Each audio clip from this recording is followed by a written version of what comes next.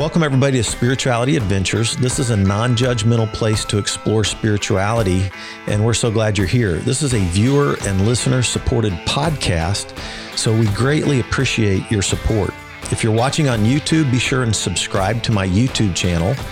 Be sure and like, share, and subscribe to any of the social media content platforms that you're using. And then if you go to our website, spiritualityadventures.com, you can make a one-time donation, or with a monthly subscription, you'll gain access to our bonus content. We greatly appreciate it. Thank you for tuning in. Welcome everybody to Spirituality Adventures. We are so excited you're joining us today, and I am excited to interview Kar Wu. And Kar is a fascinating, I'd say, nonprofit entrepreneur. Is that okay? Yeah. And a fascinating story. He's founded a nonprofit called Artists Helping the Homeless. And we're going to get his story here and hear about his work. And those of you who are Kansas City based listening to this, I would encourage you to, at the end, we'll talk about how, I don't know if you work with volunteers and that kind of thing, but we'll let people know how they can connect with what you're doing. Great. But let's first start with where you were born, where you grew up. Give us your backstory a little bit. Okay. I have a very interesting life story. I was born in Macau. Most people don't even know where that is, which is a southern part of China. That was when my parents kind of like running away from when the communists take over the country. So they're walking, running. So they all try to run to the south to get away from that situation. So my parents ran to Macau, and then I was born there. Then we migrate to Hong Kong. Wow. So how old were you when you migrated to Hong Kong? I was just a baby. I was a newborn. Yeah. Okay. I was literally a newborn, so I don't know anything. No memories of that. Yeah. So you grew up in Hong Kong? Yeah. And went to high school in Hong Kong? Totally, yeah. How many brothers, sisters do you have? I have an older sister, and then I have a younger sister and a younger brother. Okay. 4 of us all together, yeah. All right.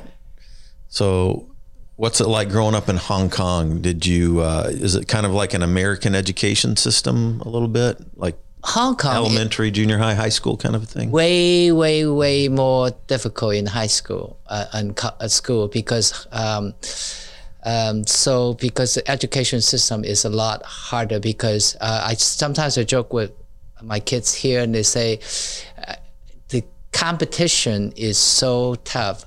That's why when the Asian people say 4.0 is not good enough, because if you look at it this way, in Kansas City you have 1.5 million people. In Hong Kong you have 8 million people. Think about the amount of people to compete for the same job. So A's is not good enough. You have to be better than A's for you to compete with that. So I always had this picture of like one picture from in China. This like if you think of the Plaza Art Fair as the most crowded day, that people back to back, to think about like that situation that you're trying to go get a test to get to college. I don't think kids here don't ever have to do that. They just, but that's the difference. Are you talking about something like an ACT, SAT kind of thing? Yeah, a college entrance exam, and things like that. So it's, but the competition is crazy. Constant, yeah. And so it's you always have to be better than good. Yeah. And so it's a different kind of concept. So. But which is kind of good also because so if you buy into the system and then you will try your best to excel. And so I think that's, in a sense, that's good. But it could be also very discouraging for people. They say, well, I did my best. How come it's never good enough? Yeah. How about your family's faith background? Did you have any kind of faith orientation when you were growing up? Not really. We are like, of course, from China, we tend to do a little bit more Buddhism, more Kuan Yin, more Confucius, Taoisms, and stuff like that. So I look at faith in a little bit broader sense. I say that I am more spiritual most of the time. So, but in hindsight, I also thought it was really funny because I just realized I love reading Kung Fu stories when I was a kid. But Kung Fu story is always help the weak, give a helping hand to help the next person get back up. You fight for justice. You do the right things.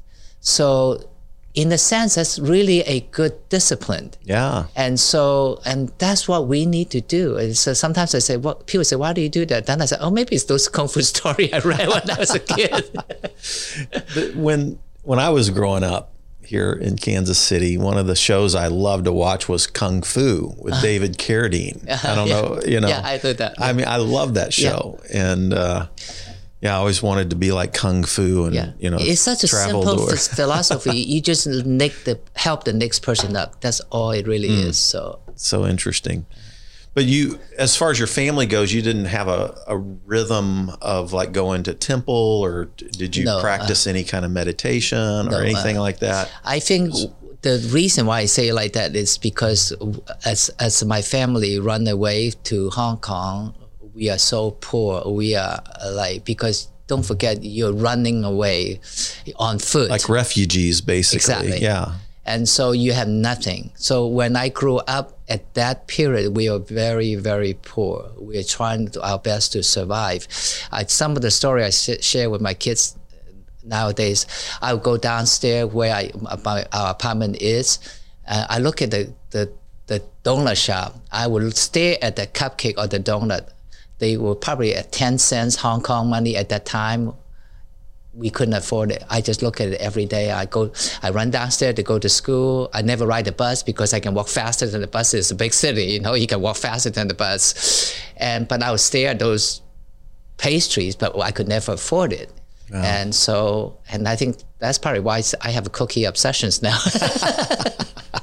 Instead of ice cream, which is my obsession, yours is cookies. And it was just like, but it's a different kind of lifestyle because when you're poor in Hong Kong, you're poor, which is different. And I mean, but I'm very thankful. I mean, we survive, we make it, but it's different kind of system also. Yeah.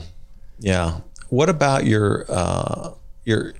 when you got out of high school, did all your siblings get through high school the same way you did? Everybody made it, got through. Yeah. But then after high school, you decided to try to come to America. Is that? Yep. What was in your thoughts at that point? Of course, this is the thing. America is where most foreigner wants to be at because America is a country that gives us the opportunity to do better. We are allowed to better ourselves, and we are not working with a lot of restrictions. So every kids at the time, like they would say, let's go to the United States to go to college because that is the things to do. Right. And so that's what I wanted to do. And so I was very, very blessed to get accepted in a junior college in Iowa. And so, of course... Where at in Iowa? Forest City. Forest City. Which part of Iowa is that? Northern part. Okay. I have to share this story, okay? This is like... You go from Hong Kong to Forest City, Iowa. Yeah, okay. 1,000 people, maybe? Yeah. So, number one, of course, I was so scared. I came from Hong Kong to United States. I had $50 in my pocket. And I got on the plane. I flew from Hong Kong to Hawaii and cried all the way through. I'm a crybaby. So in hindsight, I thought the people that sitting next to me really hated me. But I was truthfully scared. And not because I don't want to come here, because I don't know what the uncertainties are. Right. And then, of course, I had to pick. I didn't pick. I just thought United States is one giant San Francisco to New York City, because that's what Hong Kong is. So I never knew there was a continent. That is a Midwest. And I never seen snow. And so I did not know snow was cold and wet.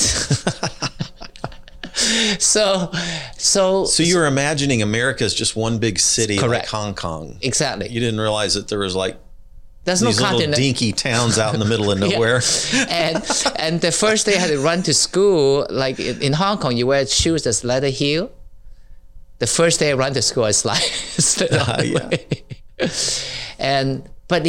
But at the same time, I had to give people from Iowa credit because they're nice people, they're smaller town, they care, they give. So, which is really wonderful. Yeah. I think if my first school was in New York City, I probably would not have survived. But my first school was in such a small town. People care. So when I walk around everywhere, when I go to do work or whatever, people will stop by and say, "Hey kid, where you going? Let me give you a ride." I said, "Oh, okay, thank you." Of course, years later, people say, "Aren't you scared?" I said, "Well, I thought that was the American way. People just nice to give you rides." Right. Iowa people are really some great people, though. Yeah, they are. They really are. I can see where that would be such a great introduction to America in small town Iowa. It is really. I mean, I was very thankful. I always say this: if I didn't go there to begin with, if I didn't come to the Midwest to begin with, I probably would not be doing what I'm doing. I probably would not have the same kind of life that I have now. Mm-hmm. But I was blessed because people care. Yeah. Yeah. There's a Midwest ethos that has some really genuine care and concern for people, which I'm a Midwesterner. So I was born in Kansas, Wichita, Kansas. Great. Well, thank you. Up in Kansas City, right? Yeah. So still love the Midwest. Yeah, I do too.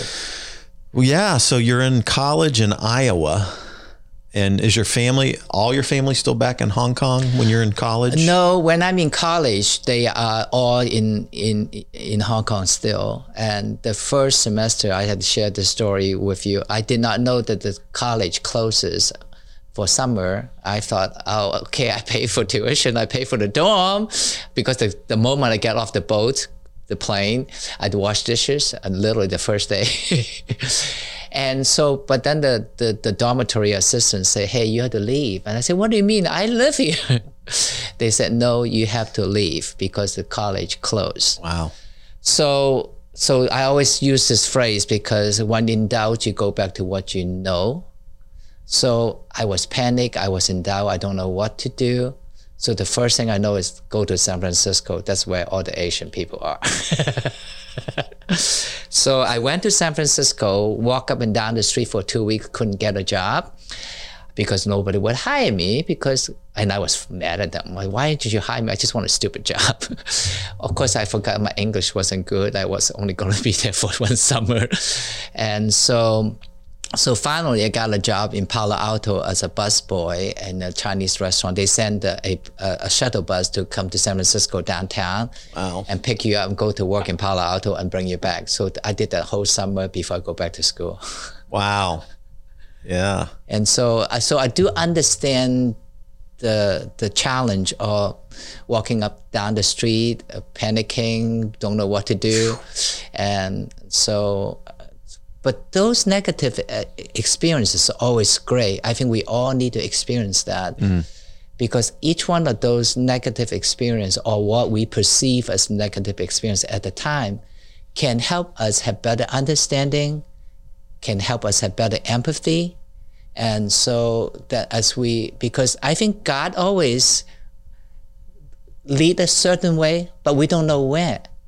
So I would have never known this is what I do if I didn't have those experiences. I would not have the correct empathy. Mm-hmm. So I think. Yeah. Yeah. So you finished college? Yep. What did you get your degree in? I finished my college my undergrad is in psychology and business. I studied master in counseling. Okay. Yeah. I do want to step back one little bit about the Midwest people. Okay. Okay. When I first come to Kansas City. And did you come to KC to go to work on your master's at UMKC? I went to KU. Oh, you went to KU. I follow where the jobs are. Yeah. Not what the school. I love KU, don't get me wrong. Right. Okay? Right. It's my alma mater. Yeah. Okay. Go Jayhawks. But I got a job from in Iowa to come to Kansas City. So I graduated from the junior college. I got this job. So I followed the job, then looked for the school because I have to live somehow. But I thought I was totally grown up. So I got a full-time job. I'm going to go to this big university. I got myself an apartment. I got my first credit card. So I maxed out my credit card, furnished my apartment. Okay. And so... It's a good American thing to do. Yep, of course. Then one day at work, the news came on and said that this apartment complex was burnt. The one you were living in? Yep. Whoa. So... obviously not while you were there. No, I was at work. You're at work. Yeah, and so the news came on. So unfortunately, bless that young kid's soul, he was smoking pot. He fell asleep, burned the place down. Oh, no. So my standard argument with people said, they always say, pot don't kill. I said, unfortunately, for my life, it did. And so I lost every single thing that I have, plus I have a credit card debt now. And so again, I immediately become homeless. No renter's insurance, huh? Oh, when you're a kid, come on, you college kid, who has rental insurance? Especially your parents not here, Right. okay? So... Wow, what a bummer, man. And so, but again, I have to give Midwestern people credit. My co-worker's mother... I step back a little bit. My boss immediately said, well, you want to take a couple of days off and then decide what you want to do. I said, no, just let me cry for an hour. I'll be right back to work. I have no place to go now. So I cried and then I'm fine. And so, but my coworker's mother was super nice. So she said, kid, you want to live in my basement until you put yourself kind of regroup? Of course, I have no place to go. I was so thankful for that. So I lived in her basement until I put myself back together. Again, this is a credit to the Midwestern people. She does not have to do that. But she opened her heart to me and allowed me to have a safe place to go. She knows I still go to school. She knows I have a job. I just needed a place to stay. And she didn't have to do that, but she did. So I was very, very thankful for that. That's awesome. Yeah. I had to constantly give Midwest people credit. Right. No, that's great. So from your master's, you worked on your master's at KU as well, and then you moved to Kansas City at that point? No, I've been living in Kansas City. Oh, you had been? Okay. Yeah, so all right. So the apartment that burned down was in Kansas City? In Overland Park, yeah. Okay, gotcha. So then, well, when you said KU, I just immediately thought Lawrence. Well, because I just never really, I think I lived in Lawrence for maybe one semester. Okay. That's it. Because the job is always over in Johnson County side. Yeah. Yeah. So then did you go into business for yourself then at that point? I had to qualify this first. I'm the craziest person you ever met. Yeah. Okay. Man, that's a big statement if you knew some people I met. So anyway. Okay, so as I was trying to graduate from KU, my parent is going to immigrate over to United States. So suddenly I have a retiring parent with my younger brothers and sister that's moving to United States. So again, I panic and I say, what am I going to do? And so I'm trying to finish my college, but then Asian culture always you take care of your parents. So then I decided when in doubt, you go back to what you know. So through college, what paid for my bills is I run retail stores. And so I ran a retail clothing store. So then now I have my parents come over. I don't know what to do again. I suddenly have a family of 4 to take care of. So I decided to go back to what I know. I said, I love art my whole life. And so I said, I'm just going to open a gallery. Wow. This is why I'm saying I'm crazy. I opened a gallery with $0. Wow. And I make things up. And these crazy American bought them. I said, oh, it's really nice. Like you did it? It was your artwork? Some of them, yeah. Yeah? In the beginning, yeah. What kind of art? Was it painting? Graphic or whatever makes money. And so, but at you just started doing art to sell stuff. Yeah. Basically. Isn't that crazy? And then, of course, going to the business school does help because I understand business school teach you if you start a business, you won't make any money. In fact, you won't survive. Yeah. And so now I started a business and I know that I had to take care of my parents. So, and I know going through college or business schools tells you won't survive. Right. So I said, I better go get another job. Yeah. So what I did is I went to work as a waiter every night after I closed my gallery so that I can pay for my parents' bills. Mm-hmm. So this way I don't have to worry about whether the gallery will survive or not, whether I make any money. I can just make sure that I have income to pay for the bills. Mm-hmm. And so that's why sometimes I try to kid with my kids and say, yeah, as a waiter, you can really save a lot of money if you choose to. Right. So I did that for 3 years straight. Everything that I made from as a waiter go to support my family, to making sure they are safe. And so that's why I said I'm just totally crazy. I mean, I come to the United States with $50. I open a gallery with $0. Yeah. Right. Yeah. So. Yeah. So you ran the gallery it was on the plaza, right? It was, I opened it in a strip center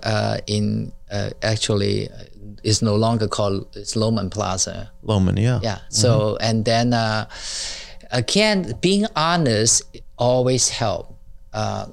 So one day, I work in the restaurant, which is a fancy restaurant. All the rich people goes there. So one of my regular customers said, "Kid, what are you doing here?" So I was a kid then. And what year was this, by the way? I don't remember. I'm not giving that. That was a trick question. 84, 85, 90, somewhere in there? Yeah. So he said... He's not going to answer. So the mystery. So the gentleman said, "What are you doing here?" I said, "Well, this is my story." I kind of share with him. I said, I had this gallery, I had to do this, I had to support my family, and I said, I'm just trying my best to do the best I know how. The nice gentleman said, "Okay, kid, I own this bank. Why don't you come to the bank and I teach you how to get a loan?" Yeah. And I did. So he taught me how to get a loan. Mm-hmm. So like that a business loan. Yep. For the gallery. So that way I can open my second store. Okay. So you opened one on Loman Plaza. That was my first one. And then you opened a second one? In Walk Parkway. Okay. And so... on the plaza? Actually the Walk Parkway Shopping Center at the time. Okay. Yeah. And then, so finally I moved to Oak Park. Okay. And then from Oak Park, I moved to Town Center, which is Leawood. Oh, wow. And then eventually I moved to the plaza. Yeah. Okay. Yeah. So it's kind of like a little journey. And were you picking up, what type of art gallery were you now selling? Local artists or mostly local people? Or no, actually, I opened a fine art gallery with interior design service. And so we carry a lot of very well-known, famous artists across the United States, and some I will carry like sculpture by Erte. Okay. And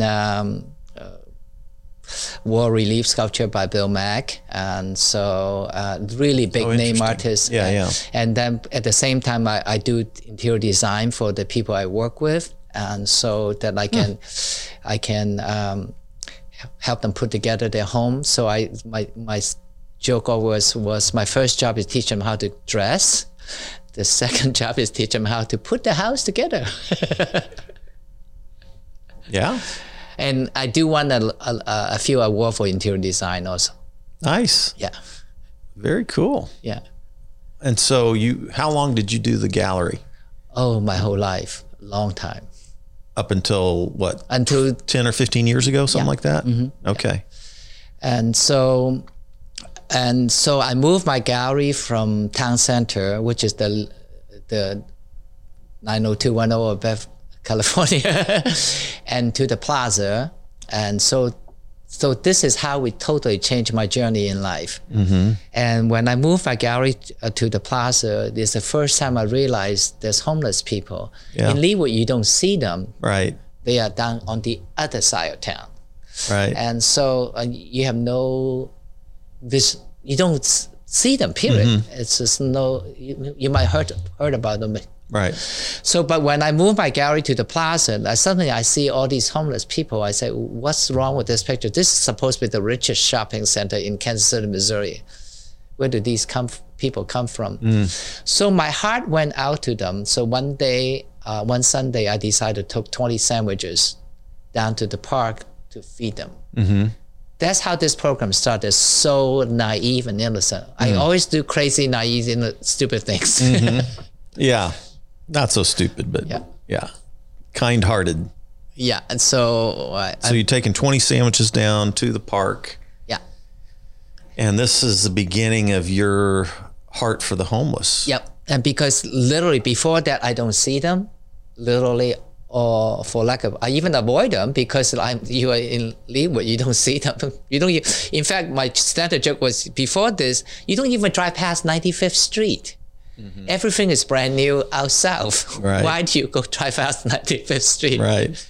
And so, but I was glad that I had the opportunity to learn that.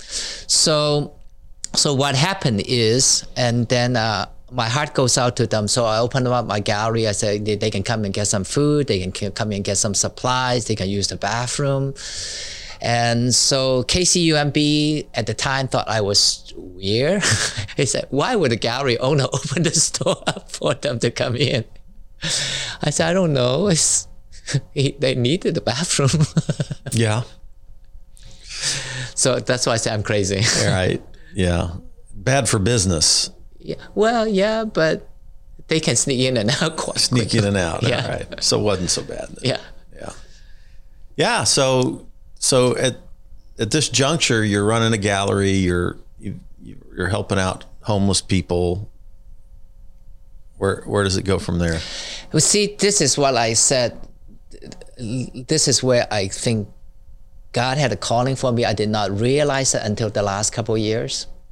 So at the time, the hospital was inundated with non-emergency patients. So because a lot of homeless people will have no place to go to, they will go to the hospital emergency room to ask for help, but they really don't need the medical treatment. So they're dealing with this challenge. So St. Luke Hospital called a citywide meeting. So just to clarify, so these are people who probably don't have any insurance. No. They need medical help. It's not a real emergency, but the only place they can check in and try to get any help at all is in the emergency room. Correct. Yeah. That happens all the time. All the time. Yeah. Right. So the hospital called like citywide meeting to see how to address this challenge. And then, of course, they called every service provider at the time to come to this meeting. During this meeting, but they give them, I had to backstep a little bit. I had to give them credit. They asked the homeless people who they want to work with. My name keep coming up. So they came to my gallery, looked for me, said, can you come to this meeting? I said, sure, no problem. I'll come to this meeting. So, and at this meeting, I don't know what inspired them. They chose me to create a program to address these issues. They didn't tell me what to do. They said, create something. Now you're calling an artist. Say, go create something. Right. Of course, piece of cake, I'll create something for you. Right. That's right down my alley. Yeah, exactly. Not like I have any true homelessness experience. Not like I'm a social worker, anything. My heart just goes out to them. So I said, sure, no problem, I'll do it. This is how naive and crazy I am again. So I thought, okay, I will do this Monday through Thursday, and weekend I will keep my gallery open. I will do my gallery. finally, I realized after a couple of months of soul searching, I realized I'm old now. I'm no longer young. I don't have that kind of energy. Like when I was younger day, I can run a store full time, go to work another full-time job as a waiter. I don't have the energy. So I had to do some soul searching. So I decided to close my gallery to do this full time. Of course, it took me 4 months to kind of agonize over it. I bug everybody that I know. I say, what should I do? What should I do? What should I do? So one of my friends who is really intelligent say, you always help people your whole life. You have the opportunity to do it. What are you whining about? Yeah. And I said, well, but I don't know what to do. So then I said, okay, fine. So I closed my gallery. So what I did is I did not have a moving sale. I didn't have a going our way business sale. I just packed everything and put in the garage. It's still there. Oh, wow. Like your whole gallery, all the art that was, all its sculptures, everything. Wow. Yeah. So, but I was truly. It's like your retirement. Yeah. You can sell all that stuff. And yeah, really. And so, but the thing is, I was blessed. I was given the opportunity to create. And so I have no preconceived notion what I'm getting myself into. And I was truly thankful the hospital actually trusts me. But the beauty of being a foreigner, I can look at things totally differently. I look at things with a different set of eyes. So I can look at the challenge and then, of course, in the beginning, I create a transportation program to help them get to shelters. So they were kind of trapped with me. So they had to talk to me. So for 20 minutes, I had to listen to what the challenges are so I can learn from them to know what to do. Did you start the 501c3 right away, right at that time? Yeah, pretty much. Time frame, yeah. So this is Artists Helping the Homeless. Correct, yeah.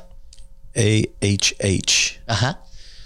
And you basically just had a heart. You were helping out. The homeless people themselves said they wanted to work with you. And then the hospitals are working with you.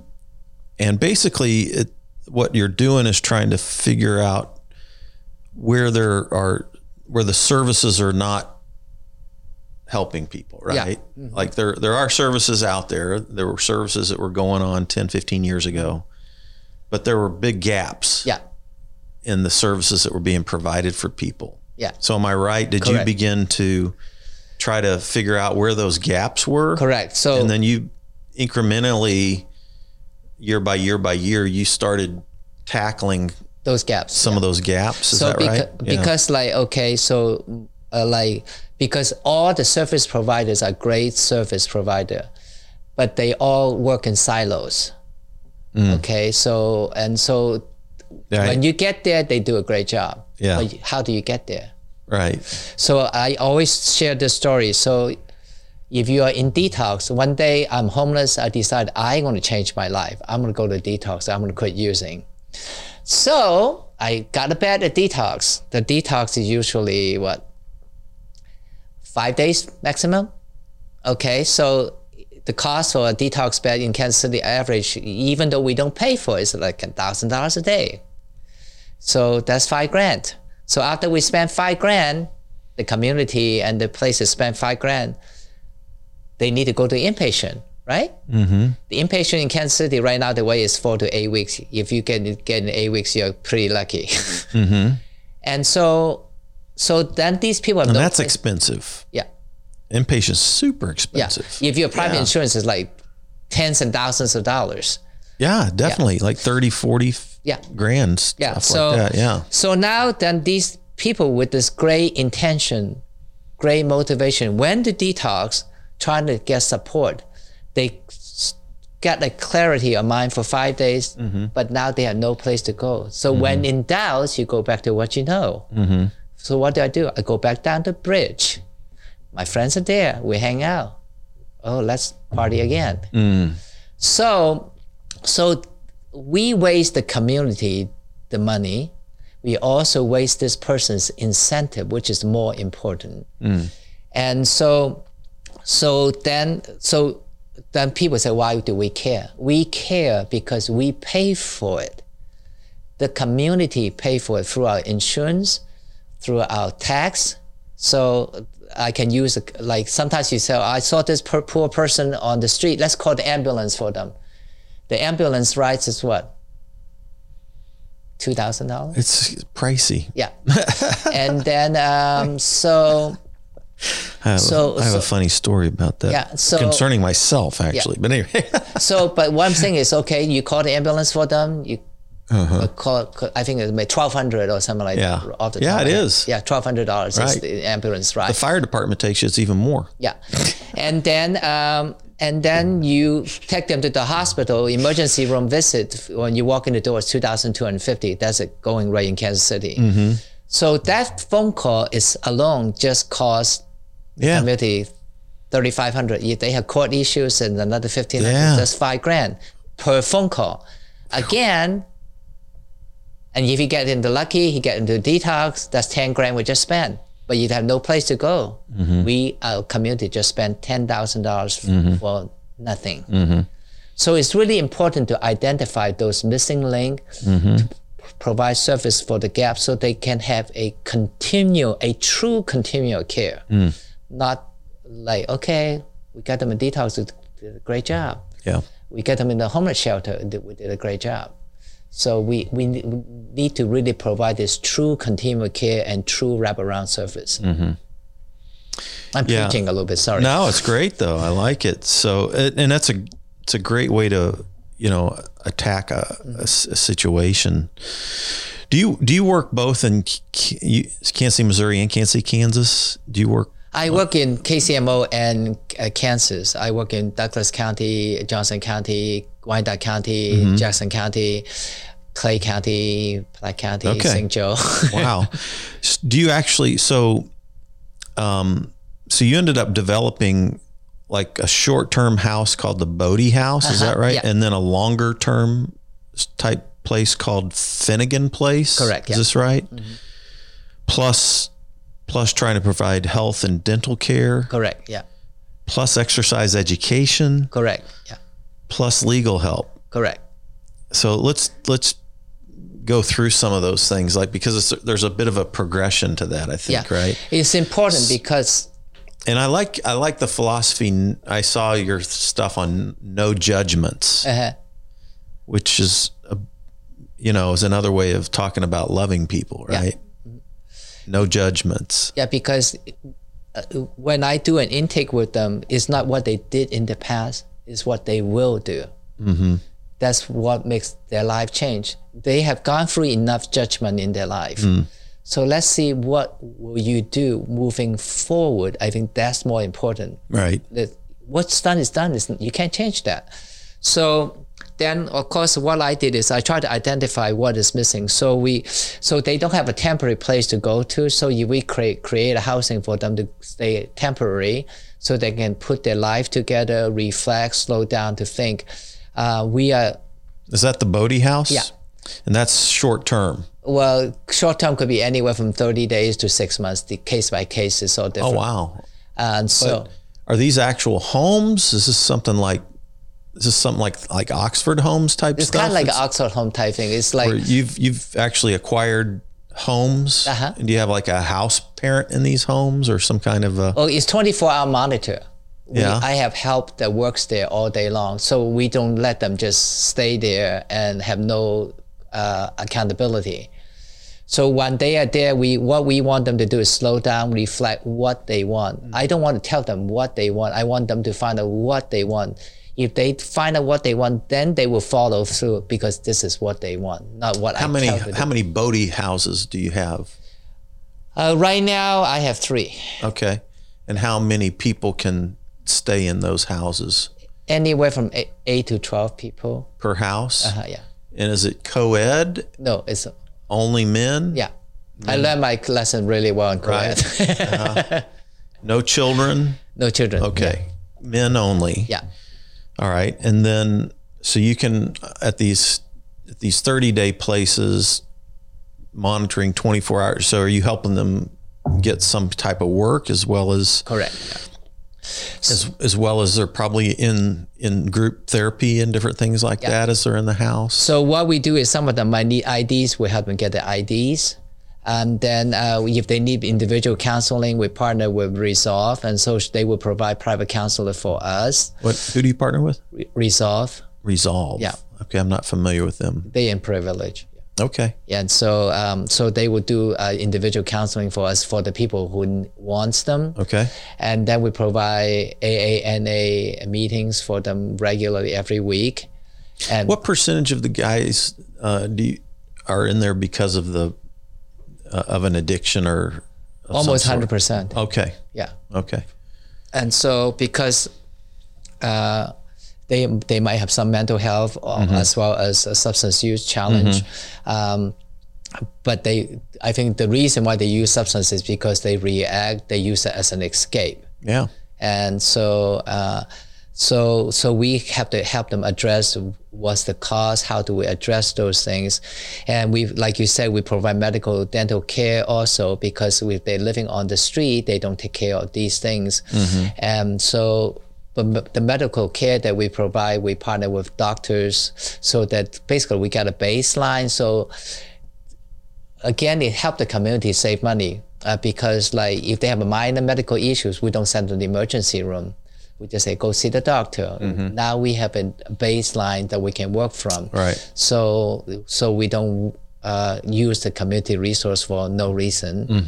And then we also have a scholarship fund. And so what I do, the reason why we do that is sometimes I work with younger, that's why I always call them kids. They were on the street, they have the good intention, I'm gonna go to school, I'm gonna get a student loan, I'm gonna get a Pell Grant. Of course, they're on the street, they don't go. So suddenly they owe money, so they cannot go. So what we try to do, if that's what they truly want, so we help them get back to school right away and help them start paying back that, because Pell Grants and scholarship fund are very forgiving. So all you have to do is pay 8 months, very small amount consecutively, and then you can get back on track. The reason why we did that is because if we ask them to wait, when's the last time we all skipped college for 1 year and then go back? Yeah. We don't. Yeah, not so I too thought many, this right? way you can go right back while you put those things together. And so I think because our program, our philosophy is a little bit different. We don't want them to survive. We want them to thrive. My personal feeling is there's enough people trying to survive. Yeah. And less making sure they have an opportunity to thrive. And part of it's my selfishness because I'm old, they need to pay in so that I can get the tax money and retire. Yeah. So what's Finnegan Place then? So you got the Bodie House, it's a shorter term. What's Finnegan House? Okay, so the Finnegan House is what I call the second phase. So what happened is sometimes... So by the way, do all those, when they're in the Bodie House, that's where all of those resources come online, the proactive health and dental care, the exercise, education, the counseling that you mentioned, and then even some of the legal issues, all that happens while they're in the Bodie House? Yeah. Is that right? So then so then phase 2, what's Finnegan's Place? We still provide all those services for the people at the second phase. The only difference is now that they do well, they get a full-time job, they're ready to move on, they want their own more independent living, but they're not quite ready. Some of them, if they're ready, we move them forward to other places. But it's part of the challenge, so if they were doing have a challenging life for a while, so the credit history is horrible, and then they might have some charges, don't allow them to rent a place. So this way, we charge a minimal rent at that place, but the cost of renting a Finnegan is the same cost as going to an Oxford House. But now you got an apartment. Every other service we provided, we still provide for free. We still take them to work if they need transportation. Because we have transportation, we take them everywhere. But this way, they can build a credit history. So suddenly, if they were there for 8 months to a year, then they can go to a landlord and say, I have this rental history. Now I'm qualified to rent a place. before they can't. So this is a second step to help them really develop an independent living. And also when they first get out, we don't want them to have, some of them, not all of them, some of them might still need the accountability. So in the apartment living, we still have all the wraparound services. We still have apartment manager to making sure everybody is doing okay, even though they have all the freedom now. But still the accountability is there. We still ask them to join us for meetings and things like that. And we still ask them to go join us at the park to feed the homeless. And so giving back is important also. So that's why we ask them to do that. So this way they have the opportunity to build their credit, or if they have some charges, they won't allow them to rent a place. So this way they can let the landlord know, okay, but I have this history of doing this already now. So I think, which is also very important. Yeah. So is the Finnegan house, is that similar, like these actual houses? These are the apartment. It's an 18-unit apartment. Okay. So they actually rent an apartment. Okay. And is this located in KCMO or? Yeah. Okay. Yeah, it's kind of still the Midtown area. Okay. And the beauty of that is I want to share a couple of success story out of that, because I have one young gentleman I work with him for 4 or 5 years. I moved him from Bodie to Finnegan. He met a girl. They got along well. They have a kids together. So we have them live in Finnegan for a while. And so they saved enough money. Last year, they bought their own house, moved forward. And so I was super proud of them because they bought a $250,000 home. Wow. Because we teach them how to budget, we teach them how to raise a credit score and things like that. So from a homeless situation to buying a homeowner. So when we have I would joke with everybody, suddenly in the beginning of our meeting is how do you stop using, how do you get away, try not to get into trouble, how do we not do anything that's illegal and things like that, to suddenly, what insurance company do you get, what kind of car do you have to buy, and whole new set of problems, right? Or opportunities. But almost like a normal life. In fact, last Sunday I was having lunch with a couple of the gentlemen I work with. Same thing. They're getting ready to buy a house, buy some land. So because they have 4 cars, they want to make sure they have land to park their car. So which is really gratifying for them, because this is what I meant by thriving. We want them to thrive. And we want them to do well, do what they love, so they can have a life that they deserve. Yeah, that's awesome. I love that. Yeah. Beautiful. I'm thankful, And then, of course, some of my kids, like I say, I joked with you earlier about my kid that gone to college. I demand them to have 4.0s. Right. And then one of my kids just got in, he made the honorable student of the business school last November at KU. Yeah. That's a big deal. That's amazing. I have another kid that we put them to school for engineering school, and now he's an engineer for a big architect firm. And so those are the story we want, and these are from homeless people, quote unquote. Yeah. And so, that's but great. The potentials are there. We just have to find them. Yeah, I love that. Yeah, so beautiful. I'm crazy. That's great. Well, that's a good kind of crazy. Yeah. It's a good kind of crazy. So if people want to connect with what you're doing, do you have a website? If people do you have any kind of volunteer opportunities? What are some of the ways that people could connect with artists helping the homeless? Okay. Of course, we do have the website. It's www.ahh.org, and then my phone number is I get more than 100 phone calls a day, so people can call me anytime. I answer my phone call the moment I wake up till I go to bed. Wow. And so it's like your phone? Yeah. And so, and then of course the good thing about it too, I want to kind of share this also, if you don't mind. And so 3 years ago, Douglas County in Kansas got wind of what we do. So they came out and observed what we do. and so they asked us to replicate our concepts from our program in Douglas County. That's why now we have a whole program in Douglas County servicing as well. And so we are very thankful because they allow us to replicate what we do. That's amazing. Yeah.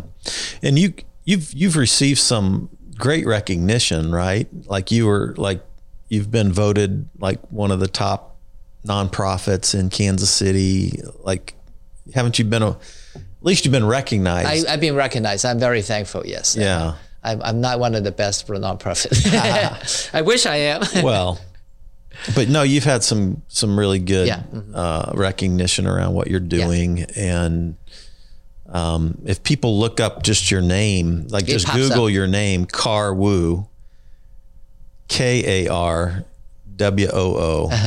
Kansas City. Yeah. You've got the TED Talk that you did, TEDx talk at UMKC, I think. Correct, yeah. And there's numbers of other interviews that you've done. You can get access to the website and all that. What about volunteers? Okay, we do have a Sunday meal every Sunday at 3:30. So if people want to join us to come say hi, and I usually like to find out what they want to do. Again, same concept. And then of course I do partner with a few colleges. They send their practicum student to do their practicum with me, and so like the social workers, the nurses. And so they do send the student to do practicum with me. Okay. And then so of course sometimes we need people organizing things, and so it's always some odds and ends stuff. Right. Of course, always money. So people want to donate money. Right. Money is never yeah. Always never enough. I know. Yeah, that's good. Yeah. So. What are your plans for the future? I mean, is there anything on the drawing board the next 1 to 2 years? Is it developing Douglas County more? What? Yeah, we are. I'm putting together. This last year I put together the second phase program for Douglas County, because in the beginning we did the first phase. Now last year we did the second phase. So, and then I'm also trying to put together another program for them. It's on the planning stage right now, so I don't want to talk about that yet. And so we will expand our program a little bit more in Douglas County, and so we are truthfully thankful to was given the opportunity. And especially, I always joke about I'm a nobody, and I was given the opportunity. That's why I thought I'm not religious, but I'm very spiritual.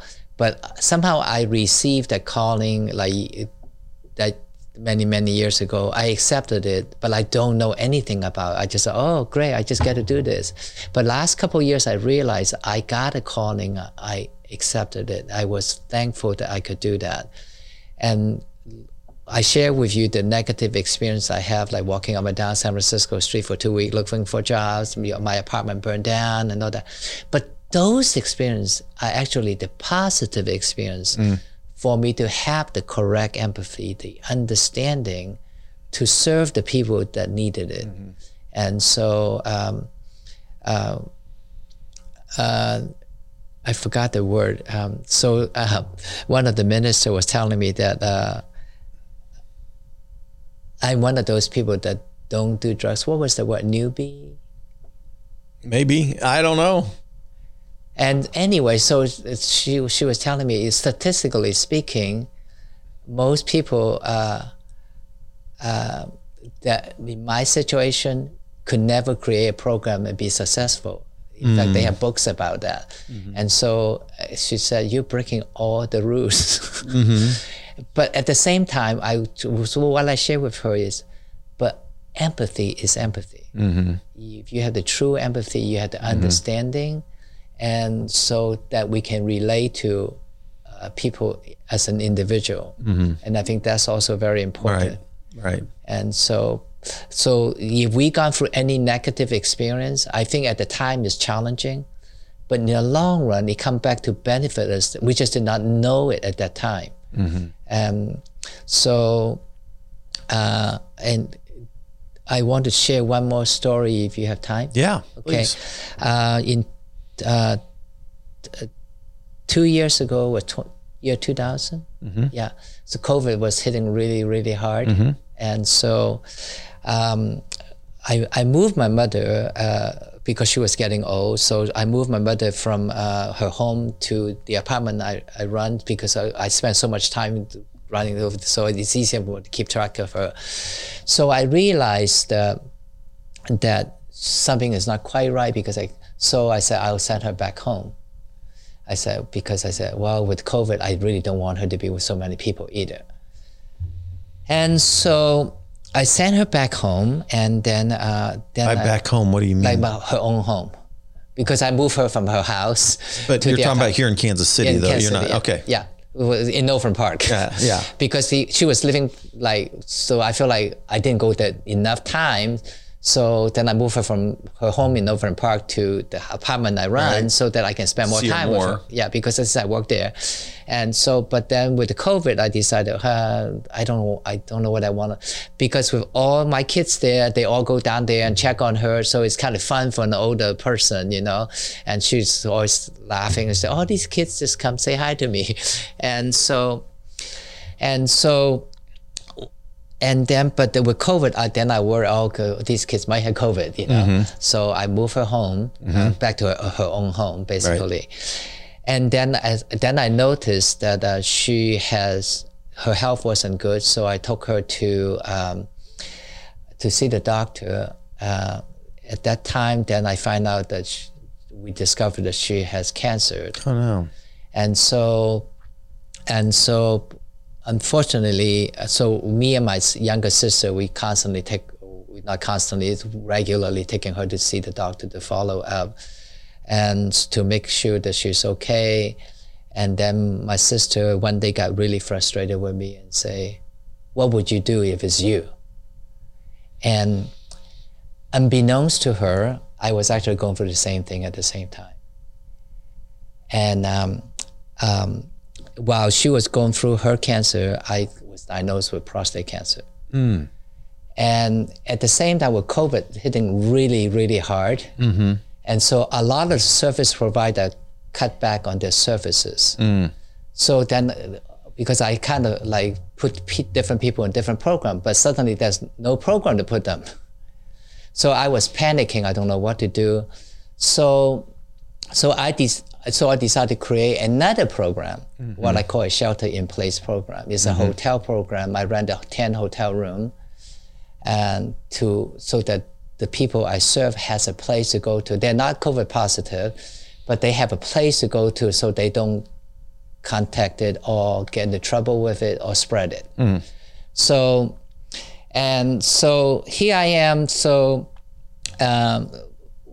My mother was going through that, and then I was going through it myself, and it was kind of like a challenging time. But unfortunately for her cancer was in her body fluid, so she passed away in June 20th. I'm sorry. And so it was June 2020, June 20. June 6th, I'm sorry, June 6th, 2020. Okay. And so she's passed away. This year will be 2 years. Okay. And so, but at the same time, I was going through my own challenge. I had to go through radiations and all that. But in the community-wise, I have to go through the COVID challenge. So I went ahead and created shelter-in-place program as I was going through my mother's passing and my own health challenge. And I thought I was truly blessed, and that I'm going to use this as a blessing. I gone through the radiation with no problem. I actually worked every single day. I didn't take a day off.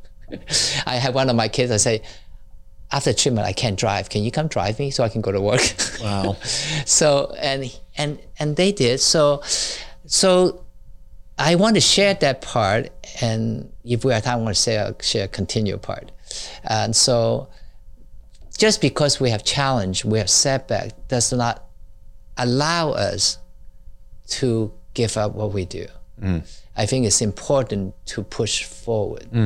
So I mean, I can use that as an excuse. Say, forget you all. I'm having these problems. I should just quit.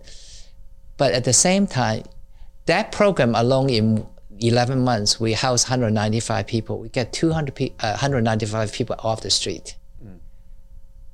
If I would have given up, that 195 people would have no place to go.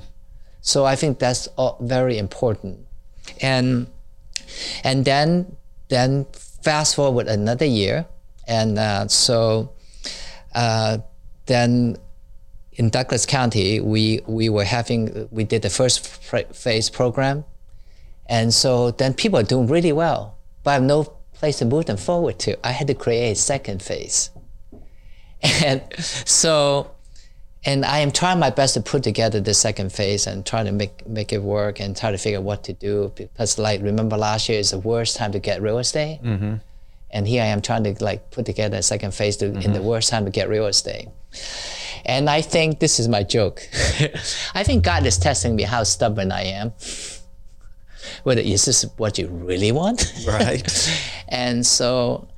And then at the same time, I'm trying to negotiate places to trying to get the property to get all this done. My doctors say, well, I'm sorry, we just did the test, you have a colon cancer. Oh no.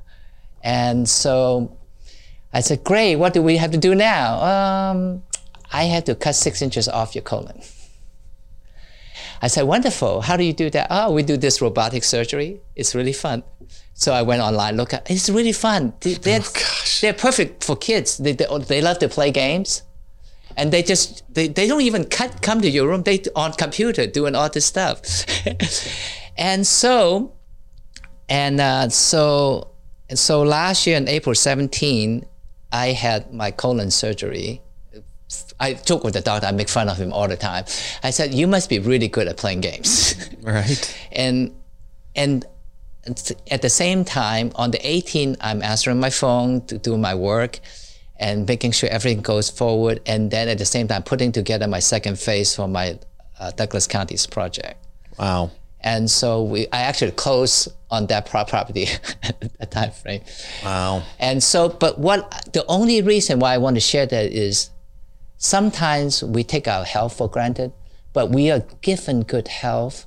We're given this blessing, not for us, because I truly believe I was given that blessing so that I can continue to serve.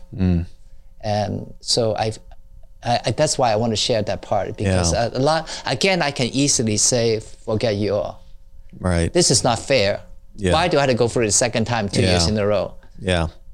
But here I am sitting with you, I'm totally okay. Wow. And so my neuropathy bugs me, but that's part of I talk to my doctor every time I ask him, he said, oh, that's normal. I said, great, thank you. Wow. But I want to share that because I don't want people to give up just because they have setback and challenges. Yeah, boy. I want them to keep. It can be so challenging, right? Yeah. When we go through those kind of difficulties. Yeah. Yeah. But if we look at it, it's a lesson to learn, a lesson to move forward to. I think that's what makes the importance. We all need to hear that, man. It's so, God bless you for that. It's so inspirational. Well, thank you. Appreciate you. This is why I want to tell all my kids, I say, just because you have a setback, right, take that as a lesson and move forward. That's what I'm trying to do. Well, we all need to do that. That's what I'm trying to do, right? Yeah. No, I mean, it's like whatever hand you're dealt, whatever, dealing with life on life's terms, as we say in the program. And then and you don't have to do it alone. No, you don't. When you're in community, when you're with other people, you can, I like to say this is a we program. Yeah. And so we can move forward together. Yeah. In fact, even through the most difficult circumstances, and we don't have to use, and we don't have to do all the other things. We can turn this corner together, move forward together. Totally. Because of the few meetings ago when I had a meeting with them, I thanked them. I said, you know what? You guys are my motivation. Without you, what did I do? I sit at home and sulk and feel sorry for myself. Right. Exactly. Yeah. But with you, I have a motivation. Yeah. I have a purpose. Yeah. So that I can use this purpose as my motivation to move forward, to do the right things for them. So God gave me the good health, not for me, so that I can continue to serve. Yeah. God bless you. That's great. Well, Carr, thank you so much for joining us on Spirituality Adventures. That is just an amazing, amazing life story, and how you've given yourself to this community here in Kansas City. Well, thank you. I'm blessed. That's beautiful. Thank you so much for your service to Kansas City, and for the way you have valued people even when they're in their most difficult circumstances. I love that no judgments. Yeah. And then you try to find the gaps in the services, and you've moved to make that happen. So it's a beautiful, beautiful example of how we all need to, live for something bigger than ourselves. Yep. Totally. Build community around that. Yeah. And serve. That's beautiful. Well, thank you. Thank you so much. No, I'm learning how to tackle the challenge that's bigger than ourselves. Yeah. Yeah, you bet. All right. Well, thank you so much for Thanks being on Spirituality Adventures. Thanks everybody for tuning in, and we will see you next. This concludes today's episode. Thanks for tuning in and listening. Remember, if you're watching on YouTube, subscribe to my YouTube channel. Remember to like, share, or subscribe to the social media platform that you're using. And then go to our website, spiritualityadventures.com, and make a one-time donation, or you can subscribe monthly and receive our special bonus content. Thanks so much.